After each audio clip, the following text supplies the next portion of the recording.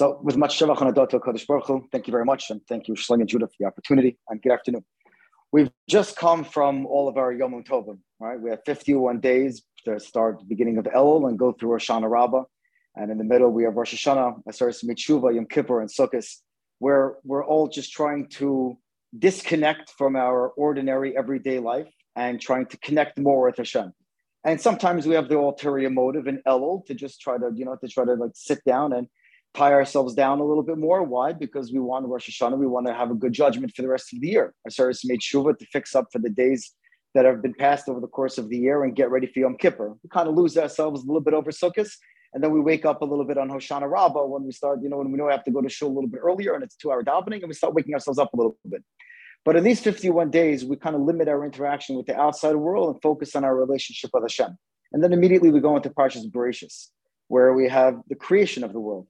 Now, we know in our life, whenever we want to create and design something, or especially, let's say, on a patent, or if we're building a house or building a building or something, right? We have to go file everything with our county, our city, our state, file tens of thousands of documents and spend a significant amount of capital into doing everything we need to do, whereas Hashem creates the world. Every atom, every oxygen molecule that this world has to offer. And Hashem spends one parak and explain to us the design of the world.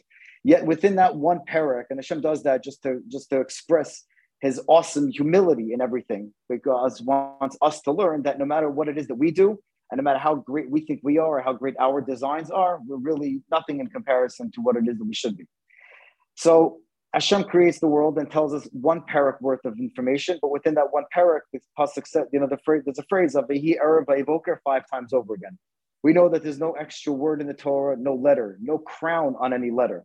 So why does the Torah say Vihi Erev Vayivoker 5 times over again?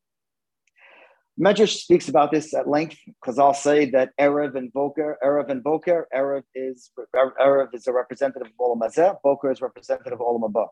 Erev is representative of Hashem's Midas HaGevur, Midas HaDin. Boker is representatives of Hashem's Midas HaChesed. We know in the Jewish calendar, our day really begins at night. I like to take this one step further.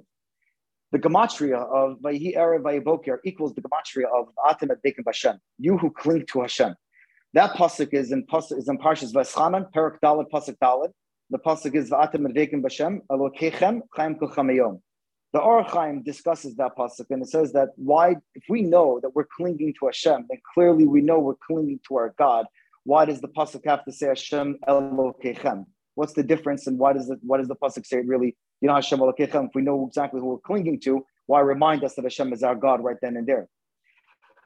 The Or Chaim says that the reason why the Torah says it over there, Hashem Elokechem, is to differentiate between 2 different types of Jews.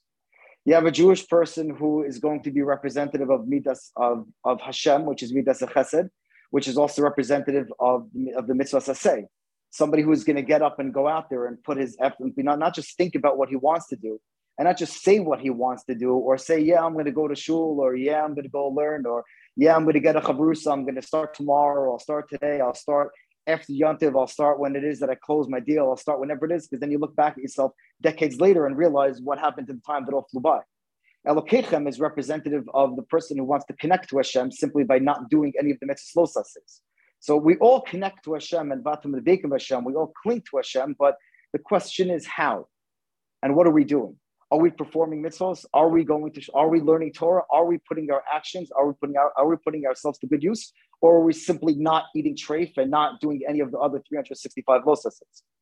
So the Or Chaim says that in order to fuse yourself with Hashem, in order to fuse your neshama where it originated from, which is beneath the kisei hakavod, we actually have to take that step further on our daily actions and our daily everything in order to fuse ourselves with Hashem. I'd like to take this one step further. There's a concept of tshuva me'ahava versus tshuva me'yira, right? When you do tshuva because you're afraid of what might be, which is the days of Elul through Rosh Hashanah and Yom Kippur, because, hey, Rosh Hashanah is coming up and I know that I'm getting judged for the rest of the year. Yom Kippur is coming up, so I know that I got to do a lot of repenting right now because I remember what it is that I did back in February. So that's really tshuva me'yira, wherein you can be forgiven for your sins, and then you get a clean slate. There's a concept of tshuva me'ahava, wherein Chazal says that when you actually do things when you actually try to repent on your ways and try to do better, then you get tshuva me'ahava, which not only gives you a clean slate on your sin, but also turns it into a mitzvah, whatever it is that you should have done then, because there's there's two ways, there's two different levels of your sin, which is one, you're committing a sin, and the other side of it is that you're not doing the mitzvah at the same time that you're committing your avera, which is actually tshuva me'ava, when you're able to repent and turn everything else around. So the Orach Chaim is telling us that the way to cling to Hashem is by performing our mitzvah saseh, and that's actually in terms of doing our tshuva me'ahava.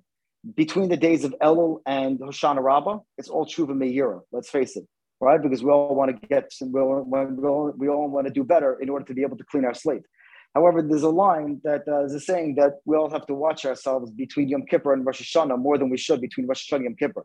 Because when we do that, that's actually tshuva me'ahava.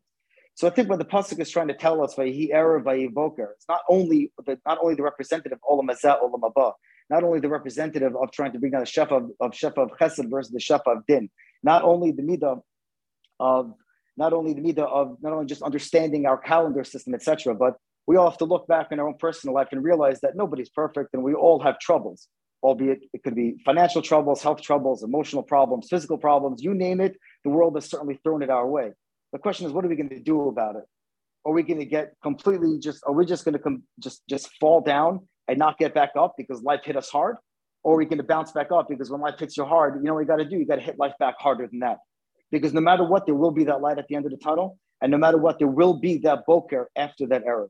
I think if we all understand that and continue with our tshuva me'ahava and continue with our mitzvahs to say, then B'ezrat Hashem, we can all bring our individual geulas, especially, and continue to bring our geula b'mehera b'mina. Shkoch.